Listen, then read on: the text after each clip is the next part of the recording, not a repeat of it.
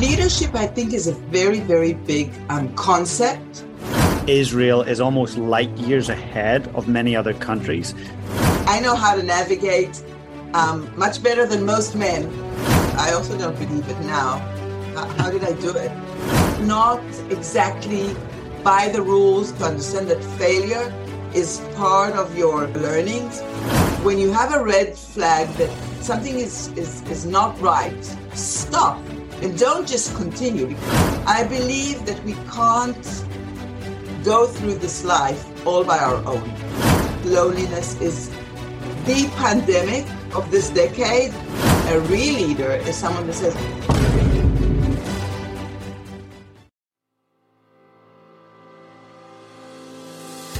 welcome to Lead on Purpose. I'm James Laughlin, former 7-time world champion musician and now executive coach to global leaders and high performers. In every episode, I bring you an inspiring leader or expert to help you lead your life and business on purpose.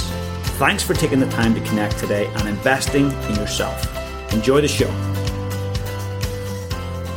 This week's special guest is Dr. Hila Oren. During her tenure, Tel Aviv was named the world's smartest city. She is now the CEO of the Tel Aviv Foundation. And I want to tell you, she thinks right outside the box. You do not want to miss today's episode. Enjoy the show. Hila, a huge welcome to the Lead on Purpose podcast. Thank you. A huge thank you for having me. Well, I'm so glad that we get a chance to connect and that you've created this space to do so. Our great friend from the Christchurch Foundation, Amy Carter, introduced us. So we're grateful to Amy. And I've heard so many great things about you, but I want to peel back the onion, so to speak, and get inside that amazing head of yours and understand how you think. And for the listener that's listening right now, I think what's really important is that you've got such a global perspective and you're in Tel Aviv. So you've got a very different perspective to the listener that's sitting in London or in New Zealand or in North America. And that's what I'm really interested in is how do you think differently and what difference does that make for the people around you? So let's rewind the clock to get started. So I understand you founded a company when you were 25 years old. Is that right? Yeah, I also don't believe it now. How did I do it when I was 25? 100%. It's amazing. And so let's talk about why did you find that? What was it that inspired you? Because most 25-year-olds are traveling the world and partying and drinking. What inspired you to go, you know what, there's something I've got to do here? So here it is. First of all, I was very lucky and I already traveled the world when I was 20 for a year. I was backpacking all over and I think it brought me some ideas of how the world looks like and what it feels there and global thoughts, etc. At the age of 25, you'll be surprised, but I already had a little bit of experience. I had 2 years of army, which is a lot for a youngster. I had 1 year of backpacking all over the world.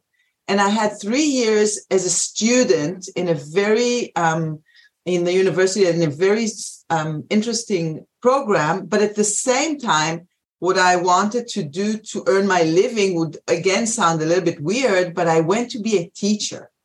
So I was teaching in a very, very unique art school. So here I am finishing my first degree in university, teaching at the same time the most gifted kids for arts. And I thought, and then I met an old friend that said, hey, we're launching some kind of a company for arts and leisure courses, etc. And I told him, hey, you're doing it in such an expensive way and not efficient and not creative, I can do it much cheaper, much easier. Now, I don't know how I said that. Where did I have the guts? But maybe that's part of being young. That's part of being very autonomy. Again, in Israel, when I was at the age of 18 already, the army counted on me so much. I had all my roles over there. So this looked in a way little. I mean, not little, but not such a big deal. I don't want to say little, but not such a big deal. I just jumped into it. And at the same time, I was lucky because I had my boyfriend, but I didn't have kids or I didn't have any other commitment. So I could dive all in into this, making this company. So actually, someone triggered me. It's not that I said, I sat down and said, okay, let's initiate a company. Someone came up to me and I said, hey, I can do it much easier. And he was my partner. So it gave me, in a way, a little bit of support that there's somebody with me. I didn't do it all alone with the support of money and everything. But the way I jumped into it and the way I did it in 3 months, I had 50 employees. Myself, I don't know how I did it, but it was great. It was a great experience. That company, by the way, I'm very, very proud because it still exists until now. That means it exists for 30 years. And the name of that company is very, very symbolic to me. The name is Freedom. So, as you might be aware, recently we made the decision to remove all adverts and promotions from the podcast. Why? Well, your listening experience is my priority. So we decided to remove them all, and in return, I've got a very small favor to ask of you. If you enjoy the podcast and the incredible guests that we bring on, can you please follow and subscribe to the podcast on Apple Podcasts or Spotify? Please also leave me a rating and review. The reason this is so important is the more ratings, reviews, and followers I get, the more the show is promoted to other incredible people like you who really get lots of value from the show. So please do that. And also, massive ask, please share this with 3 other people in your life. Share the show with them directly, copy and paste the link. Tell them you've got to listen to Lead on Purpose. I hope that it impacts their lives and it really helps me to grow the show. So I really appreciate it, and let's get back to the show. That's beautiful. Thank you for sharing that. And that's really, really interesting that it's still here. It says a lot. And you said something that's really interesting. I think a lot of people will be picking up on this. And you said 2 years in the army. Now, I have friends from Israel, and I understand how it works. But there might be some listeners going, "What do you mean 2 hours in the 2 years in the army?" 2 years. What does it look like for Israelis? All Israeli youth knows that when they come to the age of 18, women go for 2 years and men go for 3 years.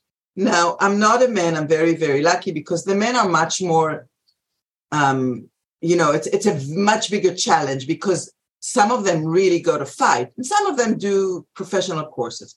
For the women, it's just the opposite. And especially when I went to the army at the 80s, I went to the army 83 to 85. Women did not go to fight. There were no women on air, as pilots or professional things. So we did lots of professional things, but not out there at fighting in wars. So for me, I was very, very lucky to do a very specific, interesting role in the nature.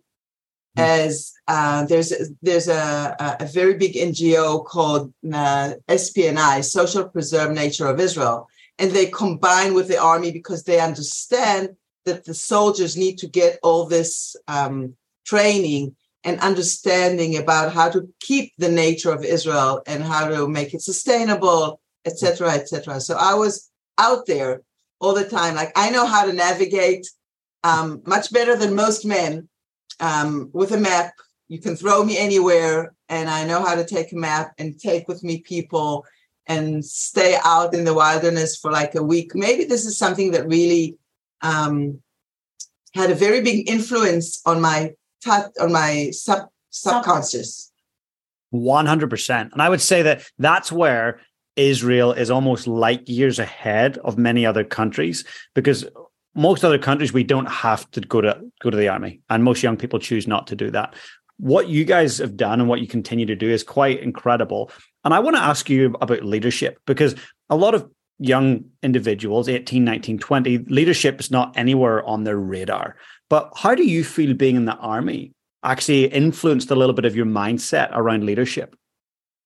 So leadership, I think, is a very, very big concept that even myself, where from the age of 13 or 14, I was in a youth movement, like Scouts, but in another one where you talk leadership. And then I did the army, and then I did so many things. And leadership was always here.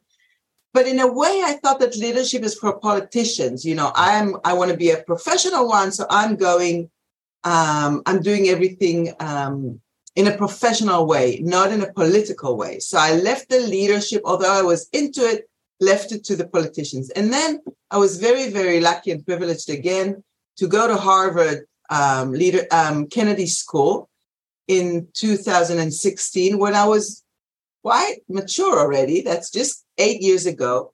And there I was introduced to the one and only Shackleton. And the story about Shackleton and his leadership, his professional leadership, not a political leadership, the way he took the group after him and the way he brought everybody back after 3 years is taught in Harvard to all Kennedy School students as a masterpiece of adaptive leadership.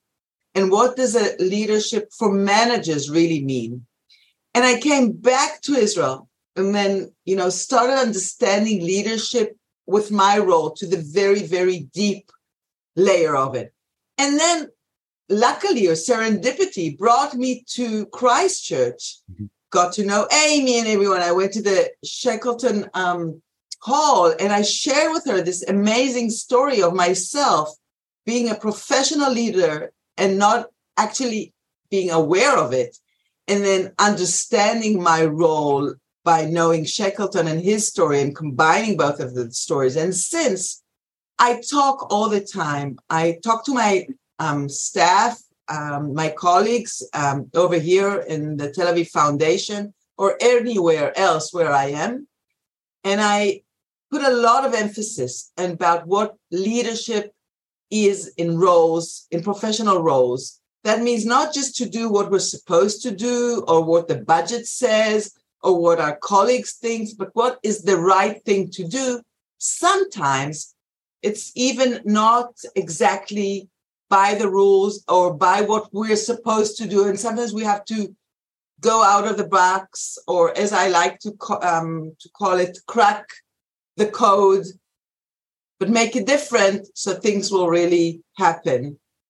And this is why I enjoyed so much working with Christchurch, because I think the former mayor, the Honorable Liane Daisel, I think I'm pronouncing her name right, took a lot of leadership by bringing the city after the earthquake and making a very big change. Mm-hmm. Agreed. Well, thank you for sharing that. And I want to just spend a moment with Shackleton. So I'm a big fan of the Arctic and Antarctic explorers. I do a lot of reading and I'm fascinated by them. So Shackleton's one of the greats, one of the epic leaders.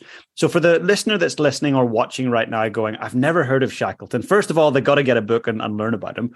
But secondly, what do you think are those leadership attributes that Shackleton has that are just phenomenal? So, couple of them. First of all, the way he chose his men before even going on the mission.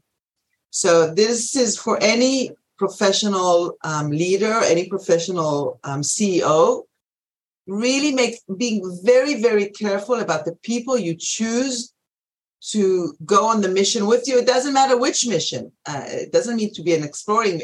By the way, for myself, I think that any mission or anything we do is an exploring mission. This is the way I refer to my life and to my professional life. But especially anybody who's listening to us and he or she knows what their task is for the next 2-3 years, or even half a year or 1 month. Make sure that you choose the right people that will be with you, that you think are the right people. Be very, very careful on that and give a lot of thought to that. So this is one thing. Then second thing, once you go on the mission, this is where Shackleton did a little bit of a mistake, but I think he learned from it, is when you have a red flag that something is not right, you feel that you're not doing the right thing, stop and don't just continue, because Shackleton did continue. That was his mistake. So for me, to learn from that is whenever a red flag is being pulled up, stop there, make a rethinking, and sometimes you have to re-navigate your way, literally. And then sometimes you do mistakes. That's okay. A real leader is someone that says, okay, I did a mistake, but now how am I still making it the best out of it and correcting my way or correcting my path, my task. And before anything, first of all, bringing all my men, women, whatever, all my staff back home alive. And when I say alive, they were really under life and death situation. But for me, for instance, the COVID, when all my staff, we were on COVID on March over here in Israel, it started. And in April, I called on my staff. We sat together, everybody in the municipality and lots of organizations next to me actually let the staff go on a leave for something or, got them free. I said just the opposite. No, we're sticking together. We're coming every day to work, and we're initiating the emergency fund, the mayor's emergency fund. And actually, because of that, we doubled our money that we rose at that time. So that means instead of letting them go away, they all needed certainty. And I think the way we did it to stick together and stay and even double our work, we succeeded even more. That's so inspirational. And I know there will be a listener listening now going, oof, I did the opposite of that and I really paid the price during COVID. What is it that gave you the courage to do that? Like most people played it very safe and thought about the numbers and revenue and got, very protective. What gave you the courage to go, no, I'm going to go and do it a different way? I think it's a combination of a couple of things. First of all, there's a personality. Not everyone has an entrepreneur or an explorer personality, and that's okay. We don't need only explorers. We need all. Like as an explorer, I need a staff around me that supports me with certainty, with security, with lots of things that help me be that entrepreneur and take that courage. So it's a personality. That's one thing. It's a support from the organization. Like my mayor here is a leader by himself and a big supporter and has his courage. So it gives you the support to do what you think. You can go consult with him. I shared with him what I said and he said, yeah, go for it. Mm-hmm. So always stick to people that support you from above or from a side or, however you see it from your organization. At the same time, a very big support from home. That means it doesn't matter who your partner or sometimes you live alone without a partner, but a family. I'm a very big believer of supporting circles. I have 3 kids, a 30-year-old that is already married, a 28-year-old, and a 13-year-old. And always I talk to them about circles of support. I believe that we can't go through this life all by our own. Loneliness is something that doesn't give you courage. Mm. But support and circles of support, and that can be friends, that can be colleagues, that can be sometimes even your pets, mm-hmm. all different groups of support. I do this movement because I think the circle really makes you feel much more courageous. 100%. Yeah, you look either way and you've always got someone in front of you, to the side of you, you've got that support. And I absolutely agree with that. And under your watch, Tel Aviv was named the smartest city in the world. Tell me more about that. That's amazing. So congratulations, first of all. What is the smartest city in the world? What does that look like? So I think about 15 years ago, 20 years ago, they started coining the term smart city. Now, there's not a real one definition for that, but a smart city is a city that is more efficient, that the focus on it. Barcelona has a very big event every November that they give out that trophy for the city. Each year, a different city wins the prize. We were very lucky at 2014 to get that prize. And I think what we brought to the table, which made it even more interesting, because the cities that win it or that talk about smart cities, sometimes about infrastructure, about lightning, about garbage, about lots of different ingredients that the city is part of. But what Tel Aviv, and specifically me, what we talk about is about the social part of the city, the residents. A smart city for me is a city that knows how to listen to its residents, which is not easy, either really physically to meet with them in so many different ways, or through digital infrastructure, whether it's the web or the apps, or all different info that you can get online, and understand and listen to the residents and the different communities. Because, when we talk cities, New York, Tokyo, London, Christchurch, Tel Aviv, are all different. They have all different DNAs, all different identities. And the smart city of Oakland would not look like the smart city of Jerusalem. So each city has to tailor-made its own resolutions. And I think Tel Aviv is combining what we talked in the beginning, because we're all Israelis, and because in a way we think out of the box, we illustrate, maltirim, we do it differently. So the way we allow ourselves to bring solutions makes our cities a little bit smarter. Mm.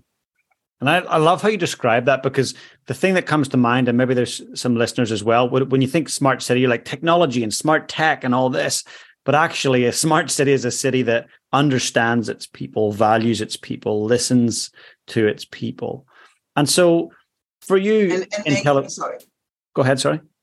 No, I said, and make new solutions for it. Not only to listen, but how to give. I actually started teaching in the last 3 years a very interesting course in the Tel Aviv University Architecture School. My students are architects that are learning how to architect. And the course's name is The Ergonomic City. Like an ergonomic chair that knows how to adjust to you.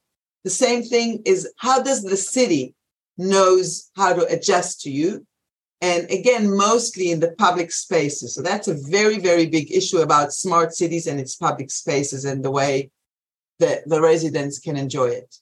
Well, let's chat about that, because I'm sure when you think about global expansion, global populations increasing, we think of cities that are very dense. And when we think of lots of concrete and high density, often that means disconnection. We're not connecting with people. We're not connecting with place or nature.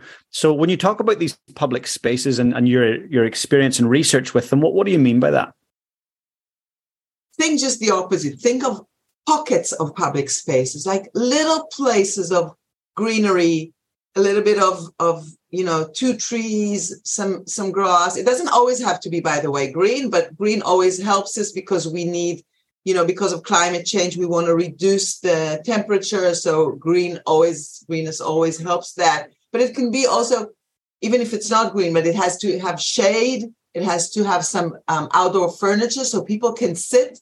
Before anything, people want to meet each other. Now, if they just walk or stroll around with their dog, they won't talk too much. They may exchange hellos. But if we want them to reduce the loneliness and actually meet and brainstorm or talk to or get to know each other, we have to make sure that the infrastructure outside is ready for that. So that means put chairs outside, put shade outside, put trees, cameras, light for the night. So you'll feel comfortable at night, not, as in the morning. Like I remember talking to the CBD in Christchurch, where most of the businesses would close at 5 or 6 in the afternoon and everybody goes to their home. And I said, hey, let's open up a little bit the city. Let's put lights on. Let's put music.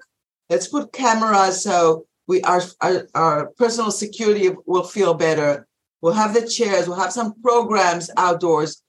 It sounds like it's expensive and it's putting money into it.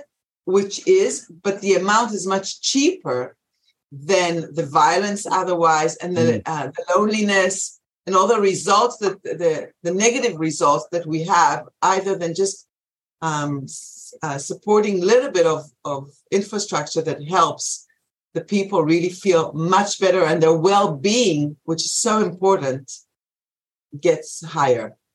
It's incredible. And when we think about it, it is a very logical and simple solution. However, so many people put boundaries in the way of those simple solutions. So when you're thinking of when you are leading a foundation versus leading, say, a corporate or a business, what's different about leading those two different entities? So a corporate, at the end of the day, needs to be a bottom line for its owner. It's all about money. Foundations are NGOs that are all about doing good. And it's not that we can lose money. We have to be balanced. But the issue is about the well-being of the people, the well-being of the residents of the city. And every time we have to change, because the well-being today is not the well-being of 20 years back or 20 years in the future. So we have to adjust our work plan all the time. We have to work in partnerships and in collaborations with public-private partnerships. I think the private sector, in a way, is always more agile and more fast and supple than us in the public sector. But the public sector has more power because we own the buildings and the city and the outdoor infrastructure. So I always talk to my colleagues and to myself. Sometimes it's easy when a person comes to you with an idea just to say no and explain why not. And there's so many reasons about insurance and security and, the little kid can fall to the water or do that or do this. And I always try to challenge myself and my colleagues to the opposite. How can we say yes? How can we try and make it? And, in a way, I like the tagline of Nike. Just do it. Now, when you do it, you have mistakes sometimes. That's okay.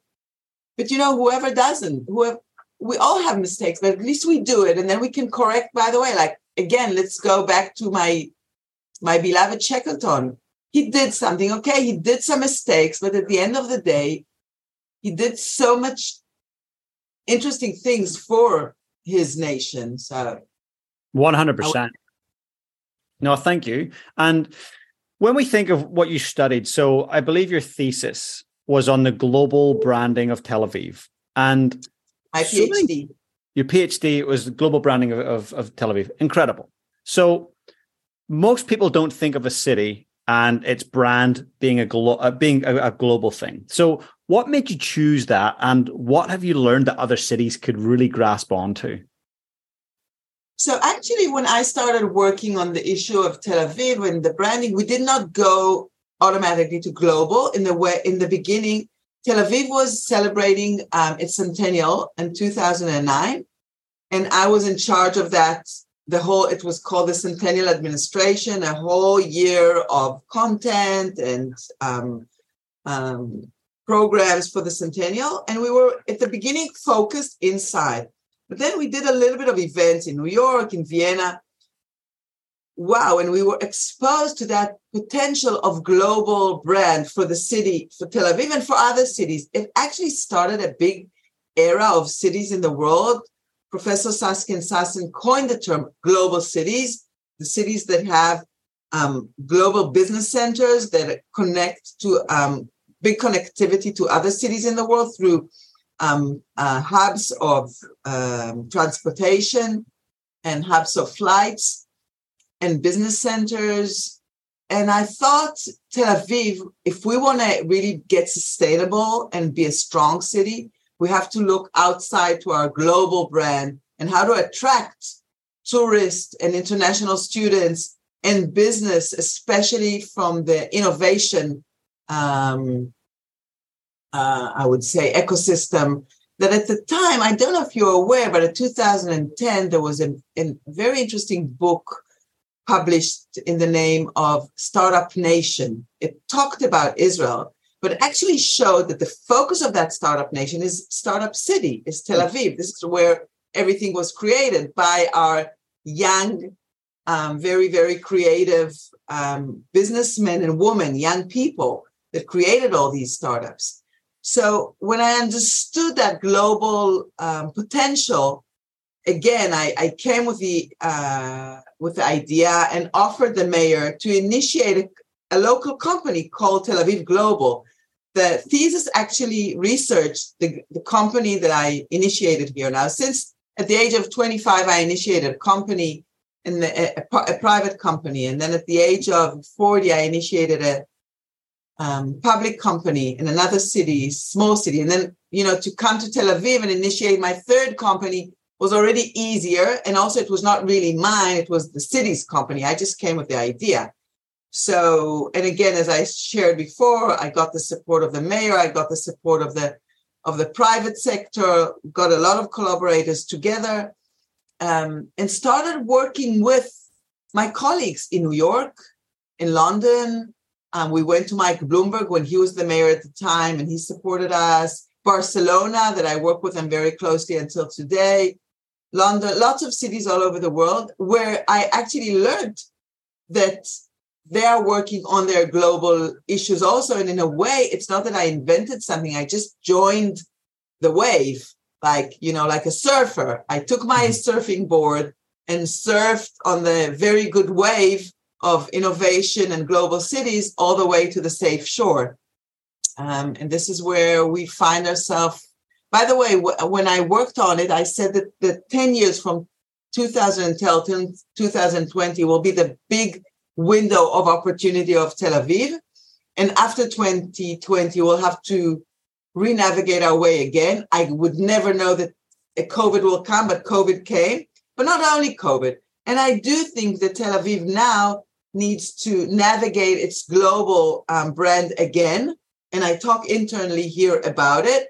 I think before we did a lot of work about ecosystem and startup, I think now we need to take it more into the health innovation ecosystem, because I think, first of all, we have a very big city hospital here, which is doing an enormous, great job. And I think through COVID, what the nation here did was, again, mind-blowing. Lots of parts of the world actually learned from us, where sometimes you can learn things when you research them half a year later or a year later. Like New Zealand at the beginning, everybody thought that dealt beautifully with the COVID, but we learned that closing a place is not the right answer, or the right how would I say, strategy, where although your prime minister did her best and she really tried to do the best thing she could, but I think we saw that was not the right solution.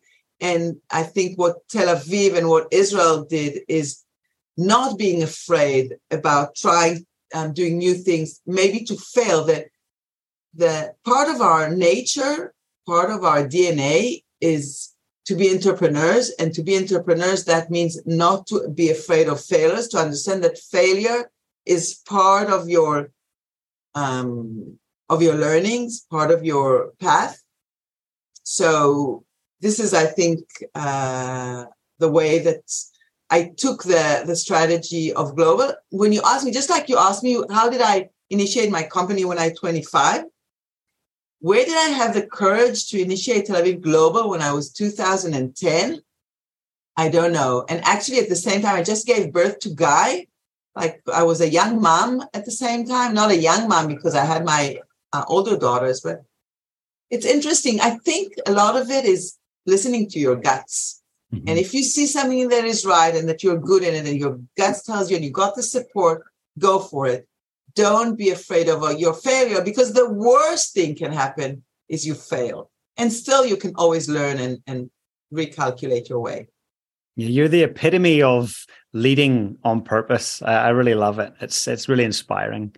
And For when we think of Tel Aviv and where it's heading, what do you think are Tel Aviv's greatest challenges right now? Wow. So Tel Aviv, you cannot disconnect it from the country. I think Israel and Tel Aviv have big challenges value-wise. Democracy, pluralism. This is something that is very, very important for Tel Aviv. But the country is having a very big, I would say, conflict between values. And we'll have to see in a couple of years, where does that conflict of values take us? And where the city knows to stick and stay like a lighthouse to all the rest of the country and stick to our democracy values and our pluralism and our responsibility for all, etc. So this is one very big challenge, the value challenge. We have, of course, urban challenges like lots of the cities in the world, which is transportation, cost of living. I would dare to say loneliness. This is something that is not talked enough, but I think more and more is understood that loneliness is the pandemic of this decade. And this is why myself, again, I go into the public spaces that we shared before. I see the public space as an equalizer, as a place where people that are very rich or very poor can feel for a couple of minutes or a couple of hours the same or equal and meet out there, whether it's on the beach, in the street. They can share experiences. They can share their work together, their friends, their values. And we put a lot of efforts into developing our public spaces so people will feel more and more safe and will want to be out there and not in their apartments. By the way, we know that because of the cost of living, the apartments that are being built are getting smaller because the cost of living is higher. So you can be in your apartment for certain things, but you can go outside and enjoy the free air at different hours of the day, because again, we know that climate change is also challenging by itself in the different places around the world, but still we can stay out there. And COVID taught us we can stay and enjoy the public spaces. Public spaces, not only the streets, but also of buildings, the rooftops, the beautiful porches.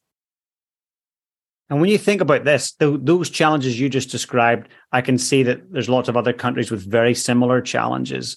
And what do you think, in terms of a leader, what type of leadership do we need to see to navigate these uncertain times? So we need leaders, first of all, from both genders, because I think that men and women are equal in their capabilities, but they're different in their nature. And having men and women around the table of decision makers makes the decisions that come out better. So I do suggest always to make sure that we have all genders. I also like to have youth on the in the decision making, because young people at the ages of 16, 17, 18, 19, 20 already know so much about their lives, and they can share and bring fresh solutions and fresh thoughts and angles to the table that can really make a change in the decision. That's one thing. Like, again, who are the people there? That's the first question. And then how do you deal with the answers? That means don't stick all the time to old policies, but make sure you're thinking out of the box.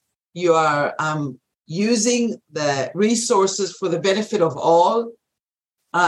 You're sharing everyone with the fruit of success, and you constantly challenge yourself with what you're doing. Maybe what you're doing is great, but maybe some things need to be changed.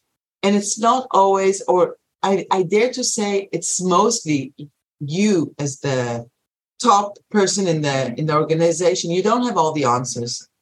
You have to keep your ears open and all the time look and ask for different suggestions from consultants from outside. and take everyone on that path to their well-being. Because at the end of the day, what do we want from the world, right? We want to enjoy it. We want to have good health. We want to be with our family. I like the term that they call it be water, like know how to flow with the chain of life. It's beautiful. And I like how you talk about listening, and you've mentioned that twice. You know, when you're leading a city, you've got to listen to your residents. And when you're leading a team, you've got to listen to your people and get consultants. That's really valuable information and insights. Now, I want to ask you one last question before we do wrap up. So, Hila, if we were to fast forward way into the future, many, many years, and you know that it's your last day here on Earth, and someone very young comes into the room, it could be a grandchild or a great-grandchild, and they say, Hila, how do I lead my life on purpose? What would you say to them? I would say a couple of things. First of all, make sure that all the time what you do is out of freedom. Nobody tells you what to do and how to do. You make sure that your freedom is always there. Second thing is passion.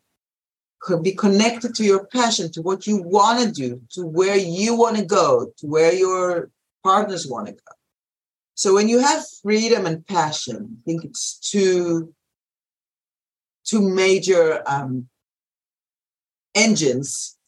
And at the same time, make sure that you have with you friends, family, as I called it, a circle of support, that you are all the time in a place where you feel good, where you feel loved, where you love others. That's why it's very important for me to be loved and to love my family and to be loved and love in my organization. And sometimes sometimes on that journey, not everybody likes you, or you're not always with people that share the same thing. That's okay. It's fine. But just either make sure that you make it up with them, or sometimes depart and say goodbye.